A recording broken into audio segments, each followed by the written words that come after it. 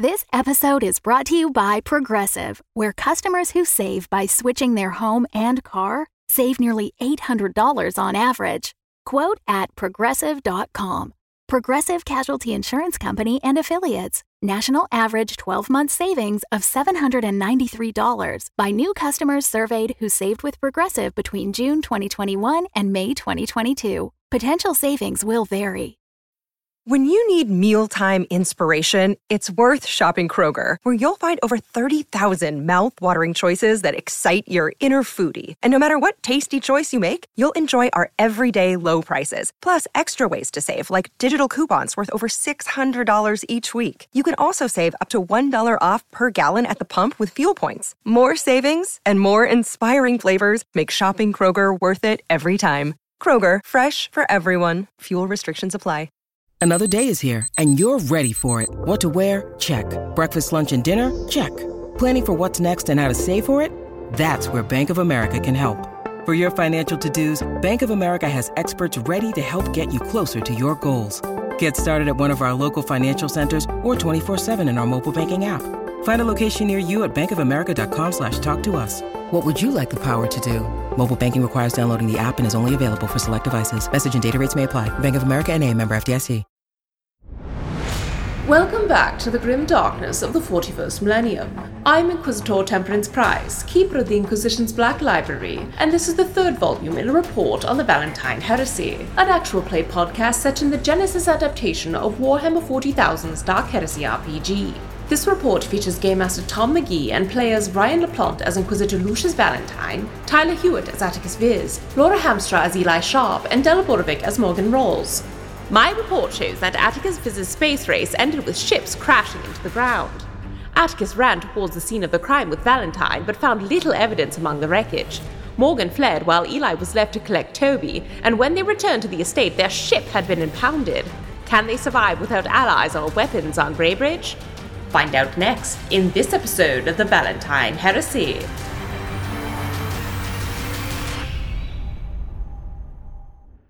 From a Greybridge-wide broadcast. Citizens of the Society, please remain inside your homes while we conduct an investigation into the events of today's horrific tragedy. This is, of course, for your safety as much as it is for mine, and rest assured the celestial season will continue on as expected and as normal after we poke around a bit to see exactly what happened here and ensure that no further unexpected and unexplained occurrences occur. This is your king, reminding you everything is fine as long as you stay inside. You have arrived back at Van Houten Manor. Your ship has been impounded by the King of Greybridge. Guinevere Ballensong is dead, and Tridimus Versailles has been badly injured, having crash-landed through a crowd. A number of spectators and servants are dead. And the spring of the celestial season has been an eventful one indeed. You are back at the manor house, having lost access to your ship. So obviously your kind of best hard spot is now unavailable to you. That said, you did make sure to install kind of a clean upper floor. You're also not aware that there are bugs on this floor. Just your shady crew, Morgan, kind of like they found a bag of bugs, which implies that there are probably a bunch that they didn't find. So you've returned back. There are royal guards still posted outside. You've got guard around the Marnie Song. You also have guards at the doors to the manor. They're not. They're a suggestion of threat. They're not an active threat, but they seem to both be there as we're keeping people out, but also to report on whether or not you leave. You'll also note that a light rain has begun as the shift into summer has begun, but seemingly out of respect, they seem to have kind of stalled out on that. So as they as the night comes on, so too does a light cloud cover and a light smattering of rain, indicating that the celestial season has gone a bit off the rails. So You are back at the manor house. The general word that Hugh has received is that royal envoys will be around shortly to collect statements and investigate what's going on. Valentine, you'd indicated that you wanted to position the team as kind of a neutral third party that could investigate, so that will kind of be your chance to do that. That said, you do have some time before that all occurs. The broadcast that opened our episode is kind of playing on repeat. The king clearly kind of recorded it in a rush on his ship leaving the airfield, and it is now just being broadcast widely across Greybridge on sort of the national channel on repeat. What do you all do? I think before even getting inside, knowing that there's all these royal guards posted and everything like that, Morgan would definitely make a show and step up to Atticus and talk to him and just, "My Lord Van Houten, I please request that you be so gracious as to let me and my men stay in your manor, considering my ship is now impounded." Yes, of course. Robotay, please see to it that Miss Rolls here has appropriate quarters for her and her people. Of course, sir. I'll see it done.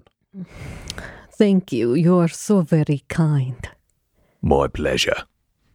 And Morgan, as you go to step inside, one of the guards sort of sidles up to you, Atticus, and says, "My lord, I noticed that the rogue trader said you are very kind in a way that could perhaps be a threat. Are you under duress? Do you need us to remove her and her servant?" You may concern yourselves with the threats outside of my house. I will concern myself with the threats within. Looks at your power fist, looks at you, nods, and says, "Very good, sir." And then just fades back into kind of like standing beside the door. This is not Tantoros, to be clear. Tantoros, this is someone else. Yeah, what's this guy's name? We're making a You list. just want names of everyone? Yeah, actually, Yeah. you know what? I don't know if Atticus has the same. I don't know if Atticus has the same wherewithal that Valentine has of clocking someone's name to be like, oh, we could exploit that later. Valentine's not offended by that one. That guy was just like, "Do you want me to deal with the problem?" That's fine. Yeah. So Great. Then guard no name. yeah, let's just say there's a freebie for you, Tom. Thanks. Look at my list and go, good. I can save these for more important people. I think at that point, Valentine would just lead everybody up to the third story that we know isn't bugged, so we can have an actual conversation. Choose the centermost room, close all the doors. It doesn't have windows, like all the paranoid but functional Yeah, and your shady crew can be like banging pots and pans downstairs, making the big show. perfect, making the weirdest dinner. We are cooking dinners. No music, huh? It's just got to be banging up pots and pans. Dinner. Very weird. Someone's just Oh doing no, soundscape. where's the salt? Oh, I can't find I it. can't start a fire. The friction will make the heat. Rubbing pots together. Clang, clang, clang. Just no music. This is what we got to do. Yep. All right, so clearly there are some surprises on this world that we were not entirely prepared for. To run an effective list of our assets at this moment, we have the four of us, we have a power fist. Just for continuity's sake, shotgun umbrella was left on board the ship. Something I would generally sell as probably being in Valentine's quarters because it rarely comes up, but it does exist. He has a compact last pistol that's purposefully designed for hiding that I think he would have brought to the manor with him to hide it. Is that cool? Or? Yep, that's fine. Okay, so, and we have a last pistol. Other than that, we have anything we could take off of the guards if things go tremendously poorly. But at this point, we're a suspect solely because we're from outside this environment. Frankly, it's not a bad choice on the scale of things. A strange one, but not a bad one. Our greatest strength will be that Lord Van Houten here was already clearly winning the race. He didn't need to assassinate opponents. Right. And Also, you didn't actually do it, we were which is helpful. we were also first to the crash there for That is true. Balancing. I'm assuming we'll be interviewed about that. I'm assuming so, yes. Also, unfortunately, Atticus, you called our ship the Marnie's Song in front of the security team instead of the roguish tradester. My suggestion would be, when that undoubtedly comes up in conversation, that's just a previous ship you owned. I'm so sorry, sir. Don't worry I about wasn't it. thinking it won't happen again, sir. Excellent. I'm just saying, if it comes up, the Marnie's Song was our ship previous to this one. Also, So I'm going to cut you off there. Atticus, I'm going to need you to please roll a... I'm going to go with a cool on this, or discipline. Let's go with discipline. I'm going to say difficulty of 3. And no boost or setback. This is just to see whether or not you're going to take any strain damage from fucking up a cover story in front of Valentine. I think this would weigh heavily on you. It seems frivolous, but Atticus would be using a story point because like he takes his infraction seriously. Yeah. All good. Remove and then add. Okay. Ready to roll. Go for it. 1 triumph and 2 advantages. All right. Sorry, I can't help myself. I just get so nervous. I've forgotten what triumphs look like. That's a triumph. All right. So I'm going to say that given how well you've been doing at all this doesn't shake you as a like, oh no, I fucked up. It's instead like oh good, this is like a learning moment and a chance to improve. Given that it's a triumph, I think we'll say that Tantornos isn't briefed enough to know what the name of the ship was meant to be, and as a result, the information is kind of dead in the water for him. It's just like he heard it, but who's he going to tell? He's not there to investigate you. He's literally just there to like guard the perimeter. So yeah, Atticus, you have a brief moment of possible panic, but as a sign of sort of personal growth, you take it as a tactical improvement. This is just a thing you can do better. But for us, narratively, we'll spend the triumph to basically kill the rumor on site, which is just a guard not being briefed enough to know any better. Okay. Nice. Continue. So, we're going to need to prepare for the hunt, which I assume is still going to happen, and the event that will occur afterwards. I can speak with the guards about the possibility of getting you some practice shooting, as we will need to source a weapon for you for the purposes of this hunt anyways. Lord Van Houten. In terms of preparation, trying to either capture competition alive or lure a creature into assaulting them, we are going to need some sort of pheromone, some sort of thing, and we're going to need a way to get it onto the property without anyone knowing. The Lord and I have created legitimate contacts, which will be of absolutely no use for this purpose, so I do believe that this will fall on you, Rawls and Clarence. Perhaps you could speak to some of the gentlemen and gentlewomen downstairs banging pots at this moment. Understand. We will see what they can stir up. I like this. Wow, that got Tom really good. Just the idea of Morgan making a pun is excellent. I like it. Excellent. So I'll source the legitimate weapons. You'll take a look into pheromones or other things that can lure the animals, and we will prepare for the hunt tomorrow. The only thing that remains is to make sure that you, Eli, we're up here, I can do this. All right, you, Eli, fuck this. And you, Atticus, are going to need to work on poetry, as Lord Van Houten requires an artistic representation for the fall art demonstration.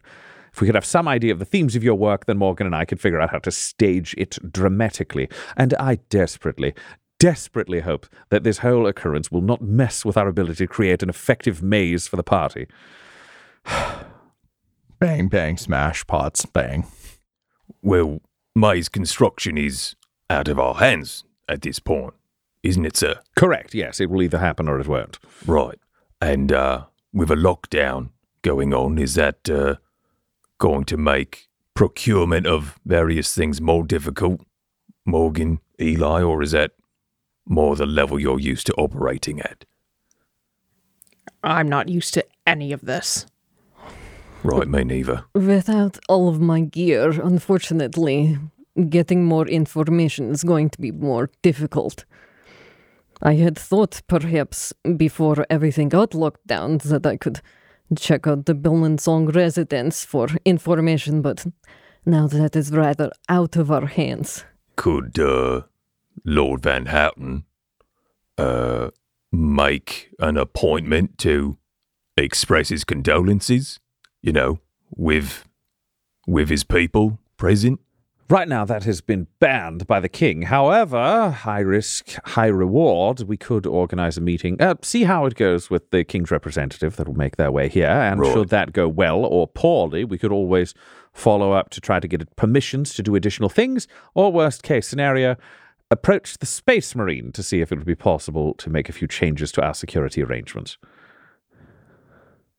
Again, I don't like that option. I'd like it to be at the bottom of the list. Right now, my hope is the representative shows up, appreciates the honesty of our story, we are cleared and able to move forwards, or we can offer our services to the Crown. Right.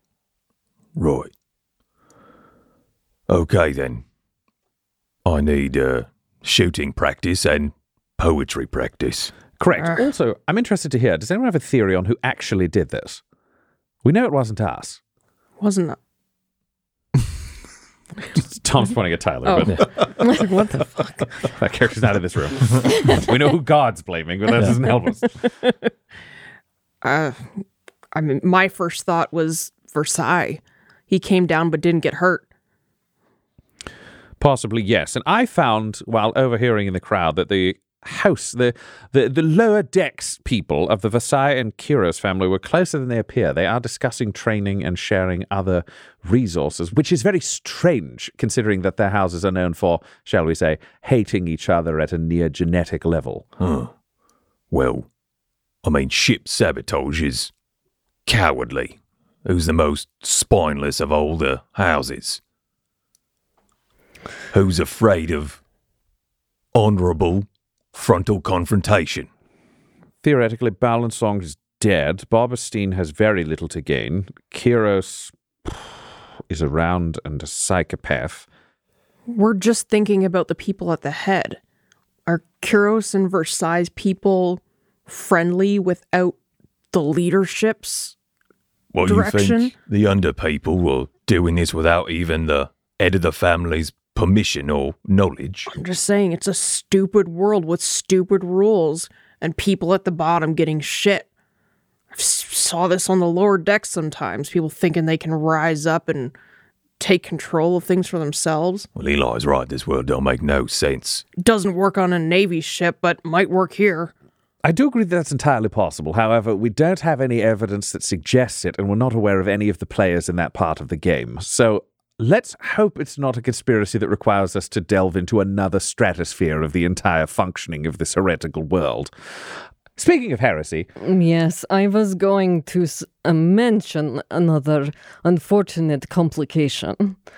I got no reaction from the Lady Ballensong, which does not matter now, but the Lord Voidstein had a very intense reaction to Evno and called me a heretic, which I think speaks more for his own knowledge than anything about me.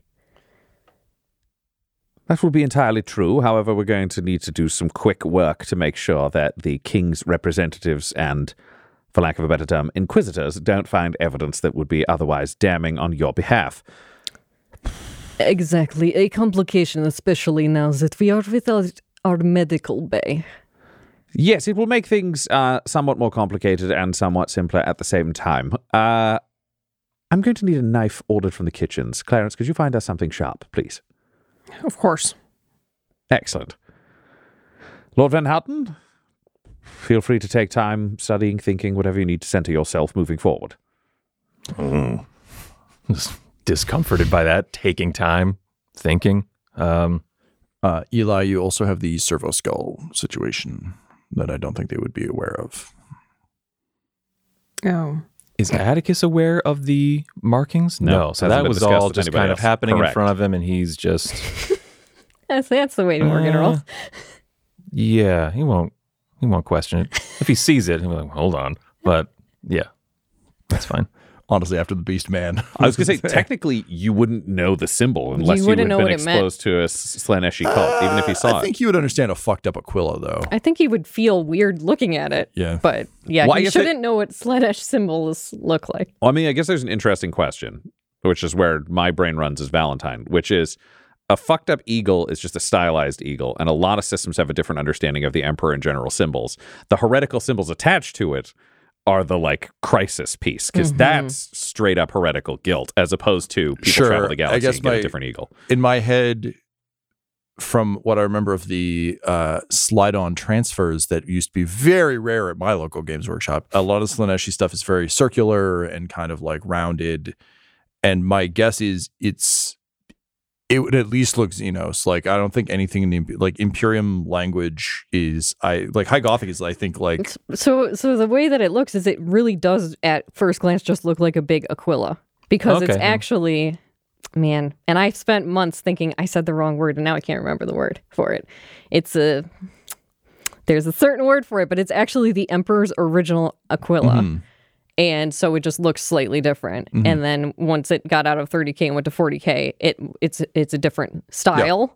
But that's most of what it is. It's just that there's creepy symbols in the wings, and if you looked closer. Okay. And then also there's a Slanesh symbol at the bottom, but that would only be if you knew exactly what that meant. All right. So then I think it's safe to say might feel a little bit ill, but not immediate. Not we have to kill the heretic necessarily. Yeah, okay. You wouldn't know exactly. No, if it's an Aquila, like, that this is recognizable, he's like, good. Yeah. Also, in my head, that's just showing it off. It's always our fist hand. Look, right. But that's like the thing that's messed up about it is that the Emperor's children still use the Aquila to be like, hey, fuck you, Emperor, even though it is really the same thing. Yeah. Historically, they were the only legion allowed to wear it. Thank you. Sad. Someday I'll remember the word. Now it's going to bother me. You want to roll for it? No. Tom knows. Roll for whether or not you can look it up on your phone. Thank you. That's right. Yeah, it's a tech use check. All right. It should be noted too, Morgan and I in our scheme to get, fuck up Barberstein and Guinevere and all that stuff. Wait, what? Did you do it? No. No. He phrased it very poorly, but at the party I realized that Bolensong and Barberstein, it seemed like, especially Barberstein, seemed to like her. So I figured we could get them both to like one another and stop going after the Duke. But now that, well, dead in the water, or the ground, I suppose. Yeah, but I reprogrammed a Barberstein servo skull to deliver a letter to Guinevere that she'll never get, and that servo skull was also intercepting Lizardman's, dictation. What? Wait, hang on. Okay, wait, just to make a few steps, I'm going to try to piece this together. So you thought you could bring them together. You created a false letter from Terseus. I don't care who wrote it, but a letter was written that was from Barberstein to Bolensong. That's correct. And that was sent on a hacked servo skull at the event we were just escaping from. Yes.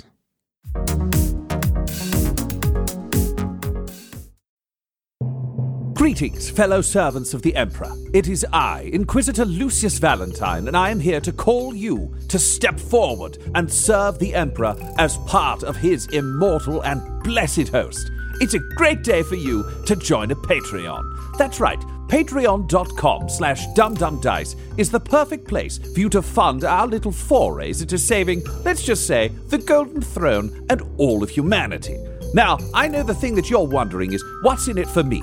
Because, and I mean this as pleasantly as possible, you're absolute heretical scum. What I'm hoping for all of you is that you can redeem yourselves by receiving ad-free feeds where you are no longer plagued by random temptation, but instead can focus your attention purely on the Emperor. You can gain this ad-free feed for only $5 a month and receive other feeds as well to other alternate realities. If you go to patreon.com/dumdumdice, it's for the Emperor and will save your souls.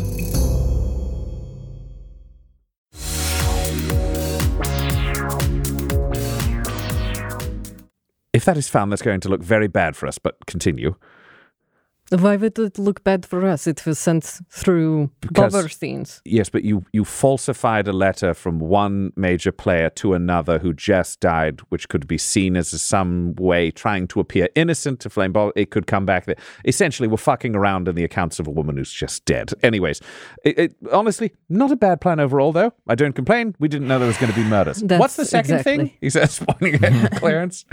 There was some sort of interference or something coming through, and sounded like Lizzo Lizardman was dictating whatever newsletter he was writing in real time on the race.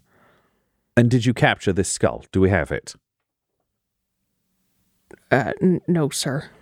Do we have any information on Lizardman's deciphering, the way the coding was done, the frequency that the information was traveling upon, anything?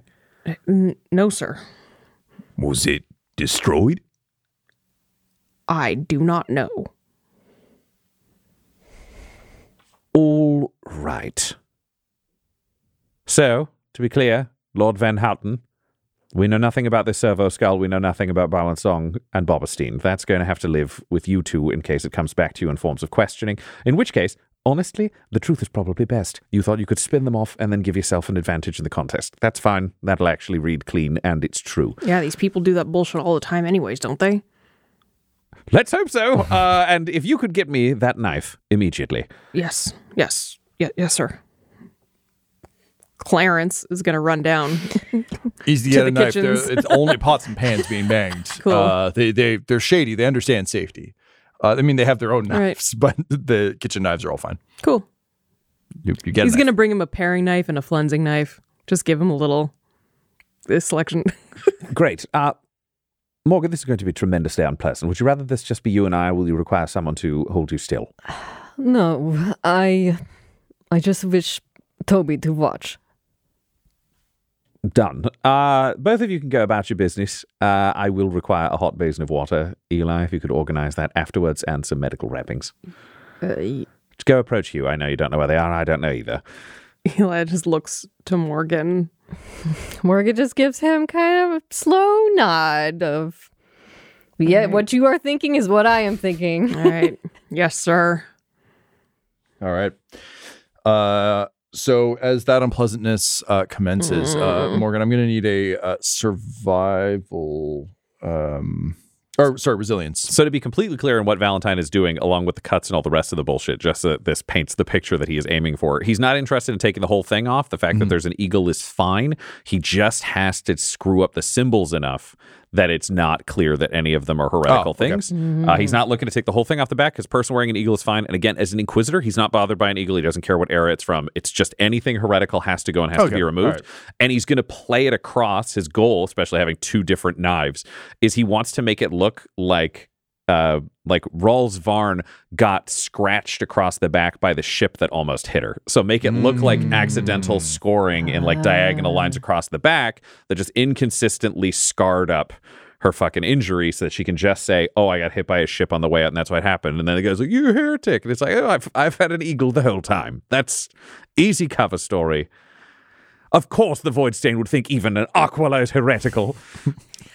All right.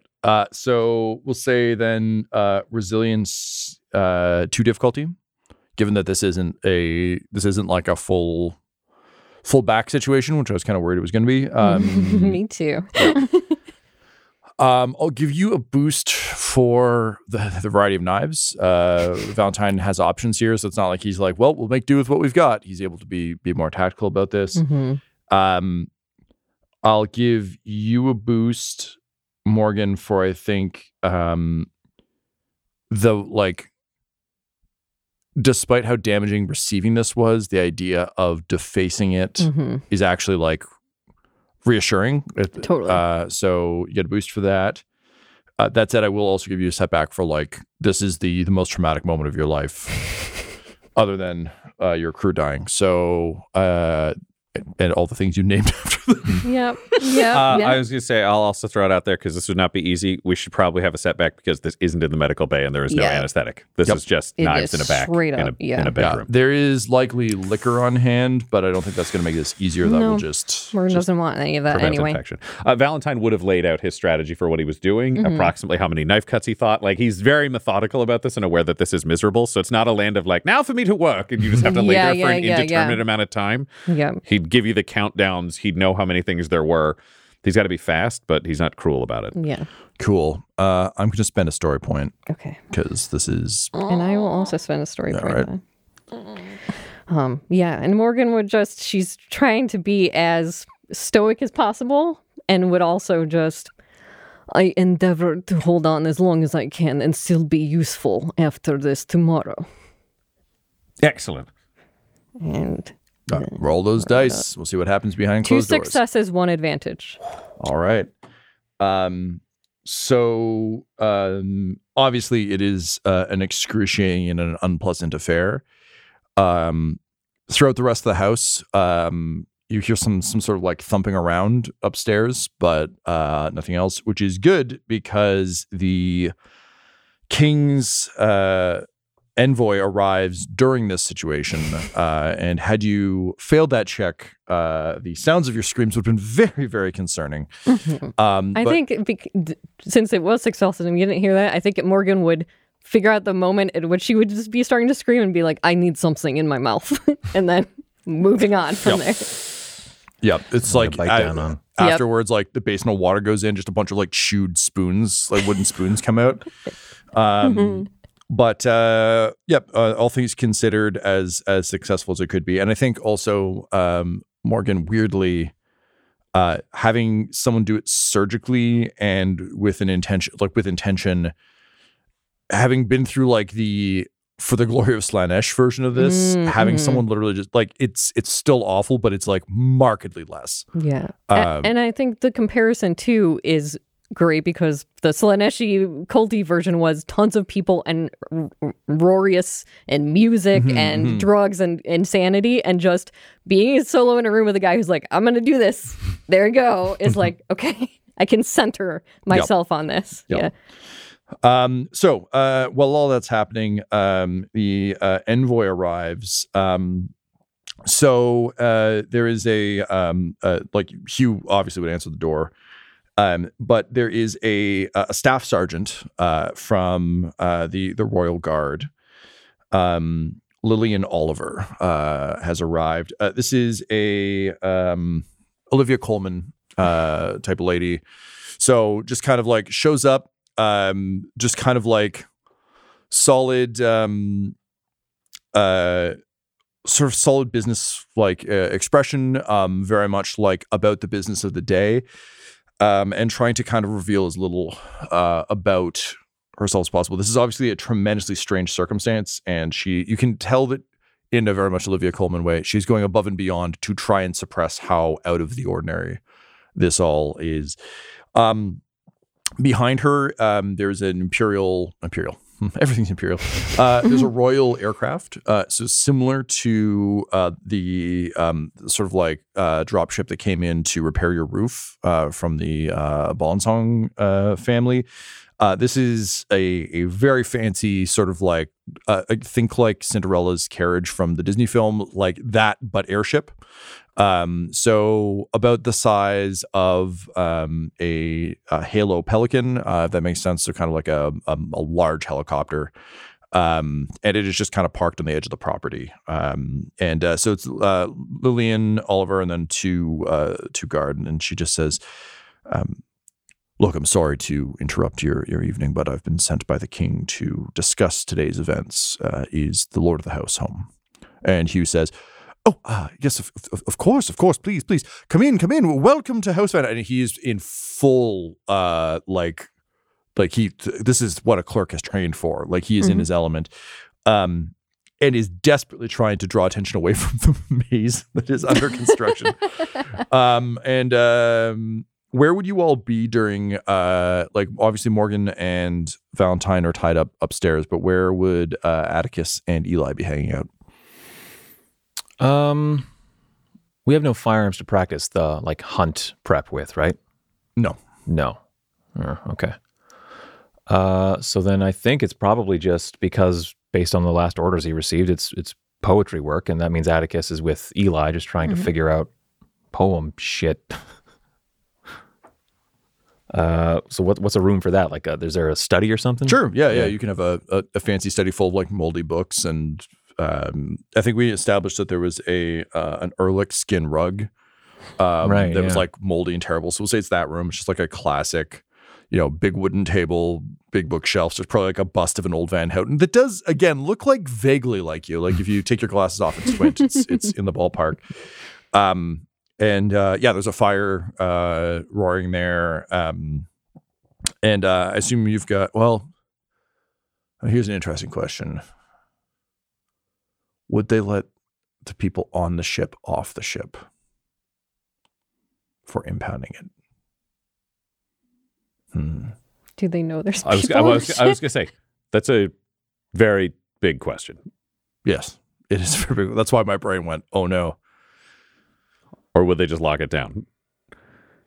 Because we got a fucking beast man on there. We got a priest who pulls a gun on anybody who tries to walk inside. I don't think they would have gone on board. I think they would have locked it down with a message of like to those on board. Because the other thing is, you know what? Yes, they would have just locked it down. They respect the sovereignty of a rogue trader's ship, but this is very much this is less about the people on the ship getting off as it is Morgan disappearing into the night is basically the concern. That makes sense. There would have been an announcement to the ship, which of course the ship would have like, everyone on board is some kind of heretical monster.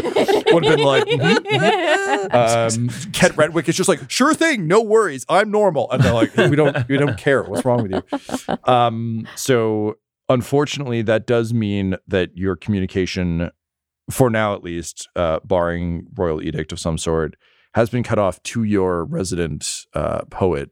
So you are stuck with the artistic musings of Eli Sharp, which, you know, we've been discussing. Weirdly enough, even when we had access, we only said these two make poems. So I don't know why, as a party, we were like, we're going legit on this one. We did. Yeah. I mean, admittedly, Treseus was tied up writing that beautiful letter from Everlasting Love. Yeah, Everlasting Love to a dead woman. He's gonna love hearing that. That's how all his hard work went towards. The drama. She exploded. It made her feel so much that her heart exited her body. Yeah. Along with her organs and her blood. It was that good. Yeah. Just like the real Cyrano de Bergerac, I think. I haven't read it. All right. So Eli and Atticus, before Staff Sergeant Oliver arrives, what are you discussing artistically? I think like I don't know how much of the conversation is like productive. I think the guy walks in on just the 7th time Lord Van Houten has asked Clarence, like, what rhymes with Emperor? No, can we just get off of the rhyming stuff. It doesn't matter. Well, that's all it is rhyming stuff, isn't it? No, it doesn't have to rhyme at all. What kind of poem doesn't have to rhyme? Most of them don't rhyme. No. Children's poems rhyme. All the children's poems I know are all the poems I know. All right, no. There's more. Look, okay. Rhyming's harder than just saying words. Why is it kids do the rhyming and then adults or whatever? Because the thing is, you have to learn the rules so that you can break them in an interesting way. But here's the thing: who would want to break the rules? Everyone here is just obsessed with war and the fact that you're an actual war person, right? Like, you went to war, you fought, you've got this power fist. It's true, yeah. So just talk about the realities of that. And then everyone will be like, oh my God, it's so beautiful and bloody and real. They're all stupid and have no experience with this shit. So write about stuff they don't have experience about. So just talk about a war and killing and call it a poem? Yeah, except that you replace all like the bloody words and horrible things with like something that's like pretty. Oh, I crushed an orc's flower until flowers came out, and his flowers drenched my face. That sort of thing. I mean, maybe you could use a flower for one of the words. All right. And what else is, I don't know, nice? That's not the Emperor. And I have no idea. Let's look at these books. I'm like, I don't know. The hum of like an engine is beautiful when it's working properly. Right. So I crushed an orc's flower until the hum of his engine drenched my face and chest. Sure. All right. That's line 1. Write it down.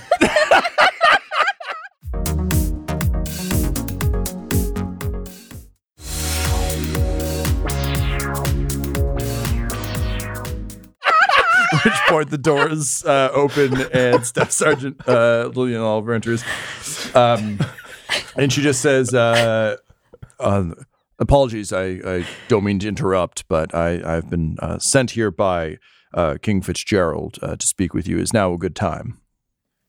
And Clarence is just like stands up, like hands behind his back and does a slight bow to her. At ease, Clarence. Yes, this is a fine time. How can we help with the investigation? And at that, she kind of like, her shoulders drop like a half inch. Like, she's just seeing how military this place is, which immediately puts her at ease. And she kind of just like takes off her cap and sort of steps in and says, the events of today have been quite upsetting to the society. As an outsider, you may not, and she like gestures to your power fist, says, you may not be as unfamiliar with violence and death as we are here, but short of accidents that occur around the planet, large, very public occurrences like what happened today are few and far between. And the fact that 2 ships were affected during the celestial season and 2 of the foremost heirs of the society is of tremendous concern to King Fitzgerald. As an outsider, there is, of course, some trepidation about you and your household. However, as everyone who watched the race can attest, you won rather handily before any of the violence, and it seems that even had the Lady Ball and Song landed, she still wouldn't have beat you in the race. So personally, and admittedly some of my staff, see no reason why you would interfere. The king has asked that I come and get your account of what occurred in the hopes that we can put any questions of your involvement to rest as quickly as possible. Again, as the clear victor, it really seems as though this is more a formality than anything, but it has fallen to me, and I do intend to do my job. Of course. My account would be, well, when would you like me to start in terms of recalling the events of today? And at this, she looks, again, just like a little out of her league on this. She's not really meant to investigate. Her job is march people around and keep the order. She says, I suppose mostly what occurred on the finish line, and if you forgive me, did you have any reason to wish Lady Valensong ill? No, I did not. Can you roll me a? So weird. There's no. It ends up being charm, which feels wrong. Yeah, based on the system. Yeah. Let's go with charm, please. This is gonna be difficulty 2. I'm gonna give you a boost because she wants to believe you. Mm-hmm. Can we give him a boost because he's not lying? Yeah, definitely. And I think that's probably it from my side. Okay. 1 success, 2 advantage. Great. So she nods and says, you'll have to forgive me, Lord Van Houten. This is really more of a formality. I was just sent ahead to ensure that, that you could be trusted. I see. To be trusted, is there any call to service that I may answer? Perhaps, but that will not be up to me. That will be up to him. And she kind of like says something into her collar, and a few moments later, you hear heavy thumping coming through the front entrance of the house, and you hear Hugh Smiggleton just go, "Oh shit!" At which point, the door creaks open, and kind of like leaning under it and forcing his way in is Forrest Pollard. Bleh. Just so I can make sure I've got this part figured out. Mm-hmm. When someone who is like Atticus is admittedly like special, he's got a power fist, but he is like a rank and file, generally like a frontline kind of shock troop almost, right? Yep. My general thing is that like Space Marines are godlike mythic heroes. The Emperor's Angels. The Emperor's Angels, yeah. Colloquially known. A Space Marine without any kind of livery to the Empire, which is, I believe, how this guy was described. Does that read generally, or is that like Space Marine's a Space Marine's a Space Marine? This guy's a hero. I mean, I love him. It depends. The average Imperial citizen doesn't know anything about the way Space Marine chapters operate. They keep it secret. Okay. The Inquisition has like, oh, this one guy made friends with the Blood Angels, so he's the only one who knows shit about how they work. I mean, in my opinion, unless no, I fully agree. I would take it as, and unfortunately, the movies are absolute garbage at this, but I would take this in Star Wars as like Darth Vader is like a fucking ghost. Where people talk about him, but like to the average Imperial citizen, it's like, oh yeah, like our friendly neighborhood stormtroopers.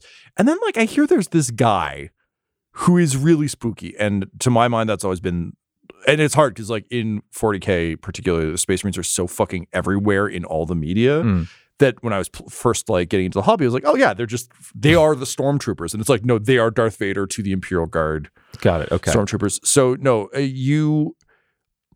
I think though, that with all that in mind, the lack of knowledge would probably bump you toward this is one of the Emperor's angels. Yeah, if I engage in the same kind of rumor mongering that all grunts are like, oh man, I heard there was a Marine on World 2 days ago. Oh, he must have been the reason that whole regiment got blown up or whatever kind of thing. Like, yeah, okay, cool. So that gives me like a great deal of like Atticus, straightens up. So, sort of similar to like when Valentine like pays him a compliment kind of thing. I'm just like, whoa, this is huge for me to be in the presence of this figure. But that's tempered somewhat by A, there's a job to do, and B, I think more importantly helping this is like, this is a Space Marine who appears to be the bodyguard to a king of a planet that has like completely seceded from the Empire? No, it's under the Imperium, but it is... There's no Imperial influence here. From the reports you've read, I mean, I can probably just level with you about this. King Fitzgerald is rumored to be related to one of the Lords of Terra, right? And is like I think the general reports are like likely an illegitimate son of someone, or at least the line is. So this very much feels like I need to keep my dirty little secret out of the way. So here's a planet that got space nuked for heresy that you can just go dick around on. Like this is honestly sending your kid to the new world. Being like, sure, go live in Canada. You'll be fine over there. Like it's a billionaire's private island. It's technically still in America, but it's a billionaire's private island. But as a result, and because of the influence on the High Lords of Terra, the High Lord of Terra influence on this place, it's to the billionaire piece, it's a lot of overlooked. Okay. Like, you don't need to pay property tax. It's fine. That said, a personal Space Marine is fucking unheard of. Like, that isn't... Yeah, okay. That isn't standard billionaire super yacht. That is I didn't mean to like... No, it's worth, no. It's worth going over because we last talked about this in our real time like months ago, but also in game time like before any of you arrived. And I think for Atticus, a lot of those details wouldn't have mattered to you at that time. But now it's like... Okay. He was like, I think, I can't even remember if I saw him, but like he was like walking away from a party that we saw from like a balcony. Mm-hmm. Now he's in the room looking at me and I'm about to talk to him. Yeah, he's also fucking big in this room. Yeah, sure. Like, and it's just Atticus, Yeah. Short. Okay, sorry. So yes, all of that kind of going through Atticus's head here. So eyes like wide, can't help but like physically show that he is very much affected by the presence of this Space Marine. So he steps into the room. He's big. Space Marines are what, like 7-8 feet? It ends up being 7-8 if he's in armor minus helmet. Could be anywhere between 8 to 9. Yeah. So he's not wearing a helmet. That said, he does have now. He's got his bolt pistol strapped on. He also has a power axe hanging from his belt that he didn't previously have. And he looks you up and down, and his eyes kind of alight on your. He doesn't acknowledge Clarence. Eli's at strict attention. Yeah, once Atticus again. is standing at attention as well. Yeah. Because Eli would have like heard about them like being coordinated in attacks they were part of, but other than that, no reason to have any sort of direct. Mechanically, this mechanically won't come up immediately, but just so you're both aware, for both Lillian Oliver and Forrest Pollard, the fact that you're both at attention constantly is working in your favor subconsciously because they're just like, oh, good, people who aren't idiots. And it's weird because this whole society is so... Like, again, if you think about like raiding a billionaire's yacht, and it's like, they're not going to stand up. They're going to continue to hang out in their hot tub surrounded by supermodels. Yeah. It's like the fact that you're both like, they don't register it as a cool, good thing. It's just, it means that you're basically working from a level playing field, which you wouldn't be otherwise. So he looks you up and down, and his eyes rest on the power fist and narrow, not necessarily in an accusatory way, just in kind of a big trained guy in armor sees thing capable of punching armor real hard. And he just says, Lord Van Houten, I must say I am impressed with your armaments. I trust you understand how to use it. Yes, sir. Good discipline. We don't see that around here a lot. You'll have to apologize.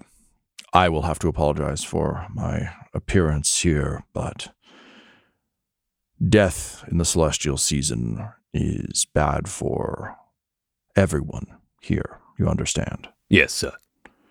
You have recently arrived. You've brought with you a rogue trader. Did she murder Lady Balansong? No, sir. And he considers that, but again, you're giving him military answers, and he is a fan of that. And he just kind of nods and says, good. His Majesty King Fitzgerald has need of you. It would seem that you have been named as the executor of Lady Balansong's estate. Yes, that was my reaction as well. We don't understand why, but her will was amended yesterday. Today she is dead. This cannot be allowed to continue. The Duke Wixthrop must find a companion worthy of his high nobility this celestial season.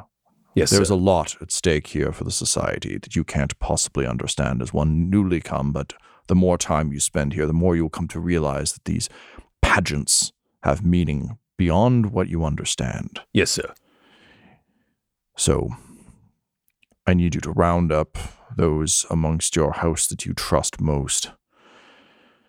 And he reaches out one massive gauntleted hand and just drops keys onto the table in front of you and says, you'll find a solicitor at the Balansong estate. I trust you will report anything you discover to me. Yes, sir.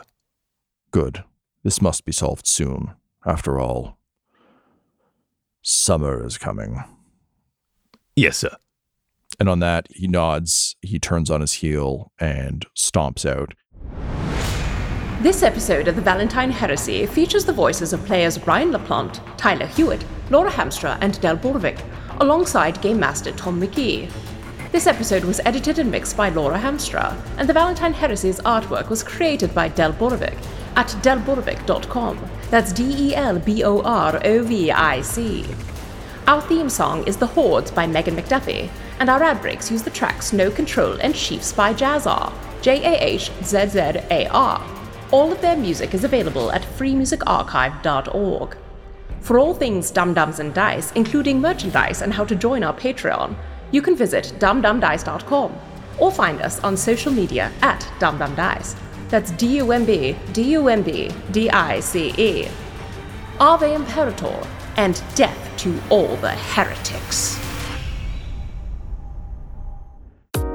Dum Dums and Dice has to give a special thank you to the supreme beings of our Patreon at this time. Christopher Little, Sue One, George Dolby, Richard Cranium, Gavin and Abby McDonald, Logan, Fire Unfriendly, Grandma Likes D&D, Alan, Stabby Stranger, Glitch Trick, Flynn1138, Alarain Okapi, Schrodinger's Pepper, Guy Edwards, Madre de Gatos, Lady Maiden, Nithrian, Garbo Ape, Locke, Sam Schaefer, Waffle Marine, Dagger Rain, Rob L, Dia De Los Hoodless, Dio Vassis, Loki Burrito, Squishy Werewolf, Remy, Funky Head, Nomad, the Wise Paladin of the Badlands, Accent Therapeutic Services in Florence, Kentucky, Lael, and Jill and Noel LaPlante. If you want your name to be added to this list, you can join our Patreon too at patreon.com/dumdumdice. Thanks to them,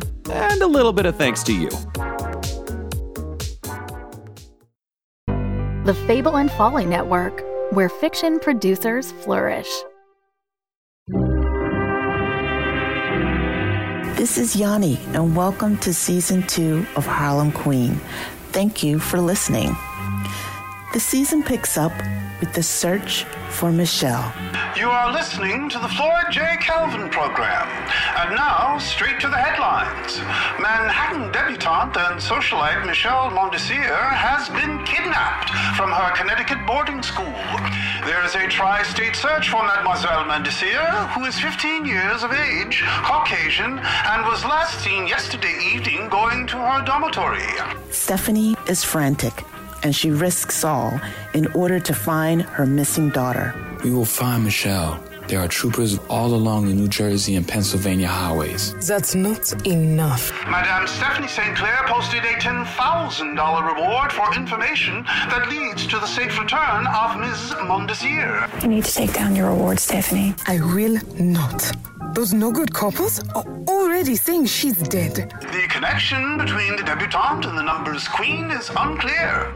And Stephanie still has to contend with Luciano and Schultz plotting to push her out of her own turf. Word on the street is that it's Schultz. Who cares about a lost colored girl? This one is white. Fifth Avenue debutante, lot of money, well connected. And I want to find out why Stephanie is so fixated on the girl. Stephanie is highly invested in her safe return. What do you need me to do? I need you to cheese it. What about St. Clair? You tried to clip her twice. Is she pushing up daisies? No. We're gonna get her another way. Even Hallstein is suspicious.